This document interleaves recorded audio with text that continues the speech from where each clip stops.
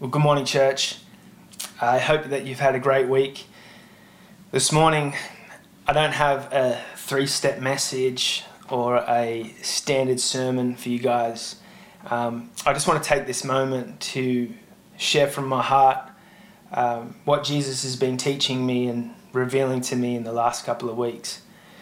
I'm sure you're all aware of what has happened and what has been happening over here, and the deaths of George Floyd and Breonna Taylor and Ahmaud Arbery, and the list of so many others, not just here in America, but in Australia too, and around the world, and how those things have lifted the lid once again and shown us how horribly wrong we've got it.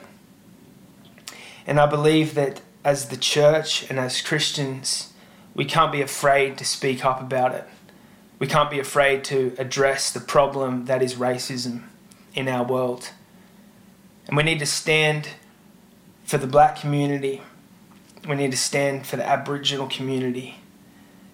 And we need to stand for those who are being treated less than others. And for so long, I feel like, I know for me, it's been something that, I haven't spoken out about, but in this moment, Jesus is teaching me and he's telling me that we need to stand against injustice. That we need to stand and be the voice for the voiceless. And as the church and as Christians, we can't be scared any longer to have these conversations and to speak out against it. And why should we be those people? Why should we be ones to be on the front line and to be speaking out and to be standing up for those people? The reason why we are those people and should be those people is because the person whom we follow, Jesus, was and is that person. And we see the encounters that he had in the Bible, and we see him standing up against injustice. We see him be the voice for the voiceless. We read stories where he stands in the middle of a crowd of people who think they have the right to sentence someone to death for their actions, but he stands in the middle of that crowd and he says, "For those without sin, cast the first stone." And we see the crowd disappear and we see that woman's life changed. We need to be ones who speak up because that's who Jesus is and that's who he was. And so I've had a heavy heart over these last 2 weeks at what has been going on around the world, but it's a heavy heart that has determined me to be better and to do better and to be a better follower of Jesus and to encourage others to be better and better followers of Jesus as well. The other night I was sitting at my desk and a story that happened to me last year popped up into my mind, and I want to share that story with you this morning. I was in LA and I was walking down the street, and I was walking down Melrose Avenue, and Melrose Avenue, there's this man who is well known. He sits on this corner every day and he sells drinks out of an esky. And he's a lovely man, and every time I've walked past him, we've had conversations, and usually I buy a drink, a can of Coke off him and things like that. And this one particular day I was walking down the street and I'd just been to Starbucks because Wildflower has not yet ventured over to America, so we have to settle for Starbucks. Tragic, I know, but I had a Starbucks in my hand and I was walking down the street and I came across this man and we chatted for a moment, and as I was leaving he said, "Do you want a drink?" And I said, "Look, I'm not going to get a drink right now. I've already got one, but I'll be back later and I'll get a drink later." And he looked at me and he said, "Oh, I've heard that before." And as I was walking away, I turned around to him and I said, "No, I promise that I'll be back." And he looked at me and he said, "Oh, I've heard that before too." And I kind of walked away a few more steps and I turned around to him and I said, I'll prove it that I'll be back later." And he looked at me and he said, "I've never heard that one." And so later on that day, I went back and I said to him, I said, "I told you I'd prove it. I told you I'd be back to get a drink." And he kind of just looked at me and smiled and handed me a drink. And I believe that the Lord popped that story into my mind because he was telling me and teaching me that it's time for me to prove it to the world. It's time for the church and for Christians to not just promise things or not just say things, but to actually prove it to the world that when we say we live for Jesus, when we say that we are Christians and that we follow him, that we need to prove that to them through action. How do we do that? We look at the life of Jesus.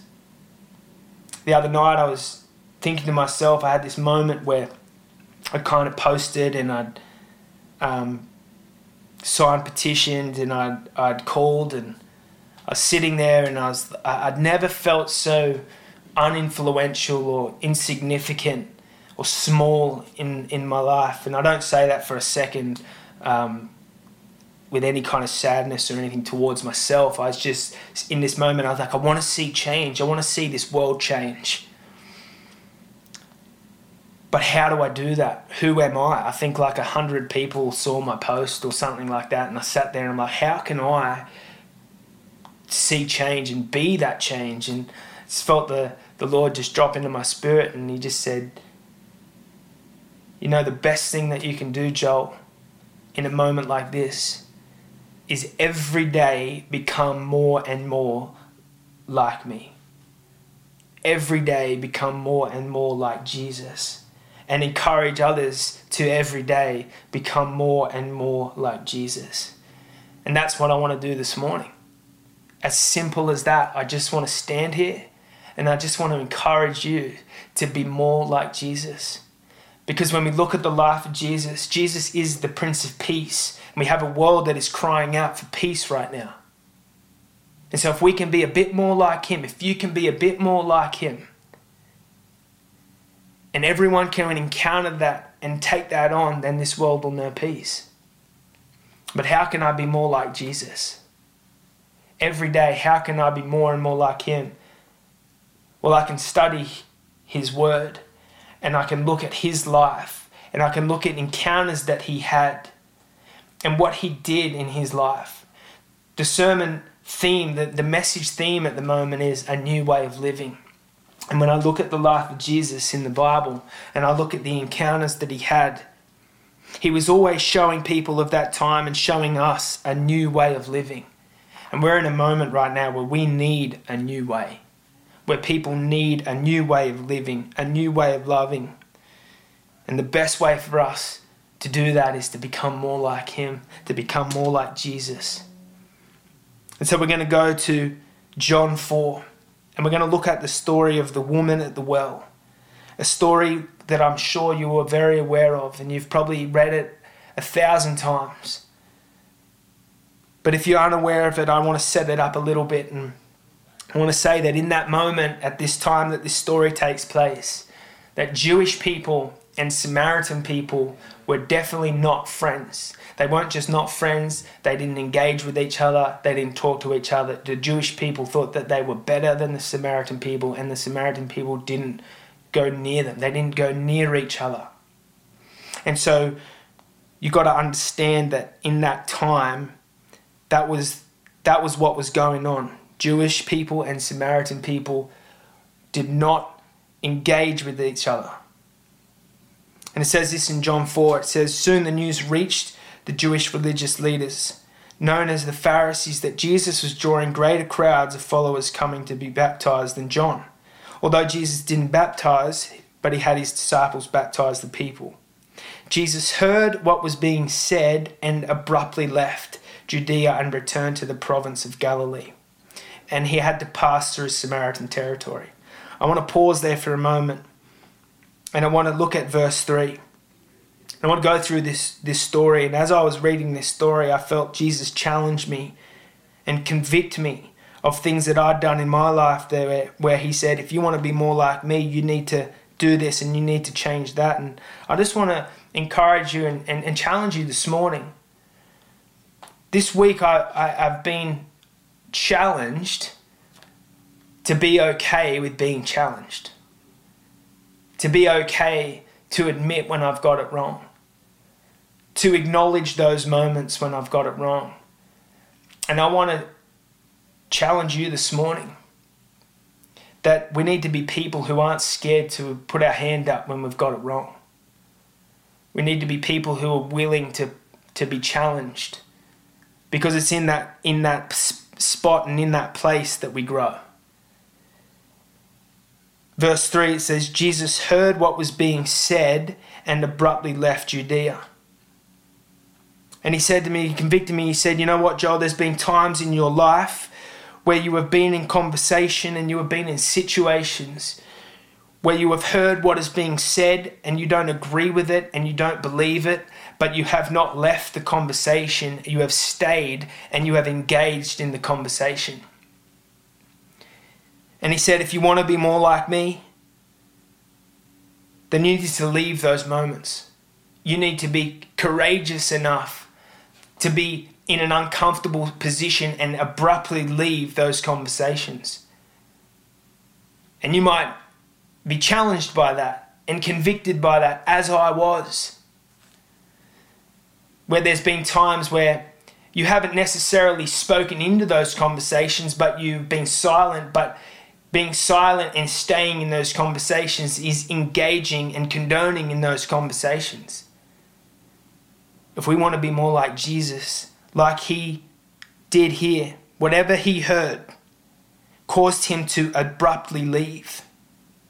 He didn't stick around. He didn't get involved. He didn't engage.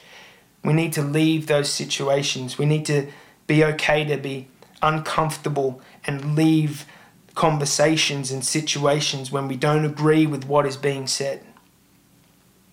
Jesus arrived at the Samaritan village of Sychar near the field that Jacob had given his son Joseph long ago. Wearied by his long journey, he sat on the edge of Jacob's well.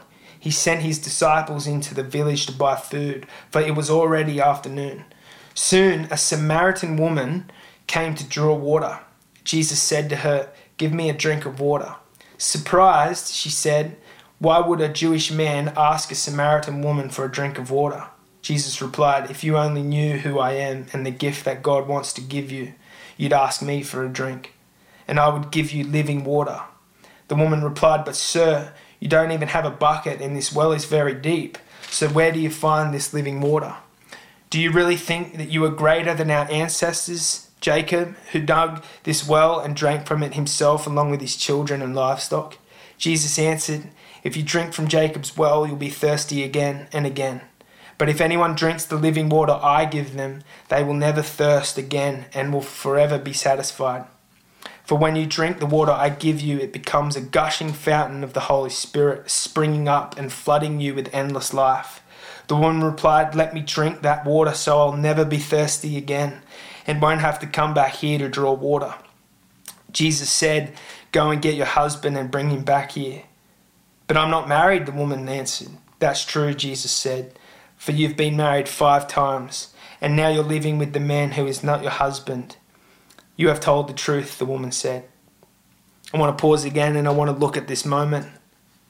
We see here Jesus encountering a woman, a Samaritan woman, who was living a sinful life. She'd done the wrong thing. She was doing the wrong thing at the time. But what is Jesus showing us here? Jesus is showing us that it doesn't matter where you're from, doesn't matter what gender you are, it doesn't matter what you look like, it doesn't matter what you've done in your life, that there is nothing that is going to stop him from encountering someone and changing their life and giving them living water. There is nothing that is going to stop him from showing love to someone. And if it doesn't stop Jesus, if Jesus can encounter this Samaritan woman as a Jewish man who was living a life that she shouldn't have been living, he called her out on the sins that she had committed. But if he can sit in that moment and show her love, why is it that there are people who follow Jesus who can't show love to someone who looks different to them, or for someone who's not living the same life as them? If we want to be like Jesus, if I want to be like Jesus, I need to show love to every person. It doesn't matter who they are. It doesn't matter where they're from. Jesus is showing me the new way. He's shown me the way to love. We need to be people who don't let what someone looks like determine whether we're going to show them love, whether we're going to give them Jesus. If we want to be more like Jesus, if I want to be more like Jesus, I can't let someone who's living a different life to the one I am stop me from loving them and showing Jesus to them. The woman said, continuing from 19, the woman said, "You must be a prophet. So tell me this, why do our fathers worship God here on this nearby mountain, but your people teach that Jerusalem is the place where we must worship?" "Which is right," Jesus responded. "Believe me, dear woman, the time has come when you won't worship the Father on a mountain nor in Jerusalem, but in your heart. Your people don't really know the one they worship. We Jews worship out of our experience, for it's from the Jews that salvation is made available. From here on in, worshipping the Father will not be a matter of the right place, but with the right heart. For God is a spirit, and he longs to have sincere worshippers who worship and adore him in the realm of the spirit and in truth."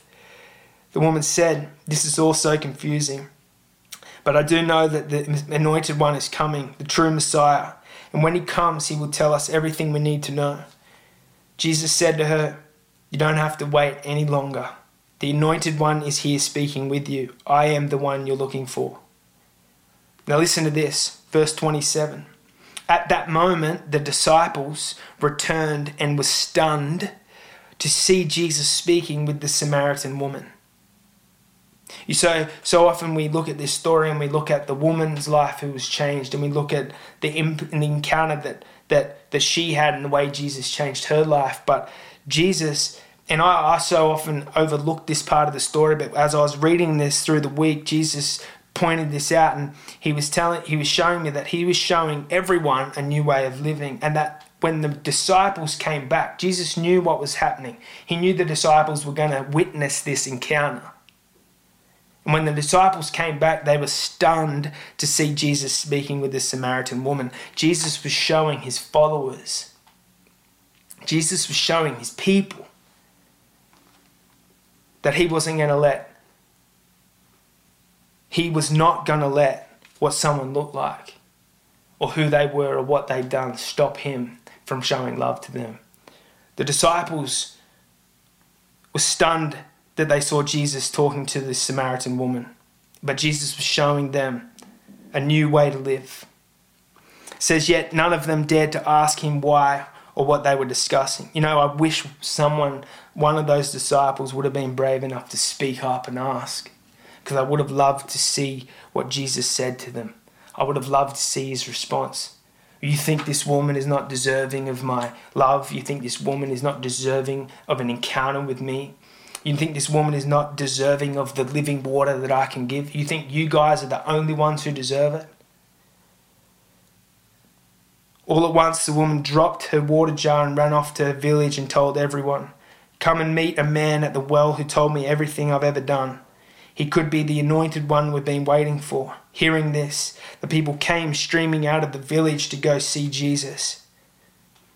Then the disciples began to insist that Jesus eat some food they brought back from the village, saying, "Teacher, you must eat something." But Jesus told them, "Don't worry about me. I've eaten a meal you don't know about." Puzzled by this, the disciples began to discuss amongst themselves, "Did someone already bring him food? Where did he get his meal?" Then Jesus spoke up and said, "My food is to be doing the will of him who sent me and bring it to completion." The encounter that Jesus had just had and the life that Jesus had just changed was so much greater than the food that the disciples had brought back for him. And he's showing the disciples that in that moment, a new way to live. He's showing them that they don't have to only have love for their people, or they don't have to only think that Jesus is there for the Jews, but he's there for everyone. If I want to be more like Jesus, and I want to see Jesus move in people's lives, then I have to check myself, and I have to think when people encounter me and people have conversation with me, are they leaving thirsty? Or are they leaving that never thirsting again? Are people leaving encounters with you thirsty?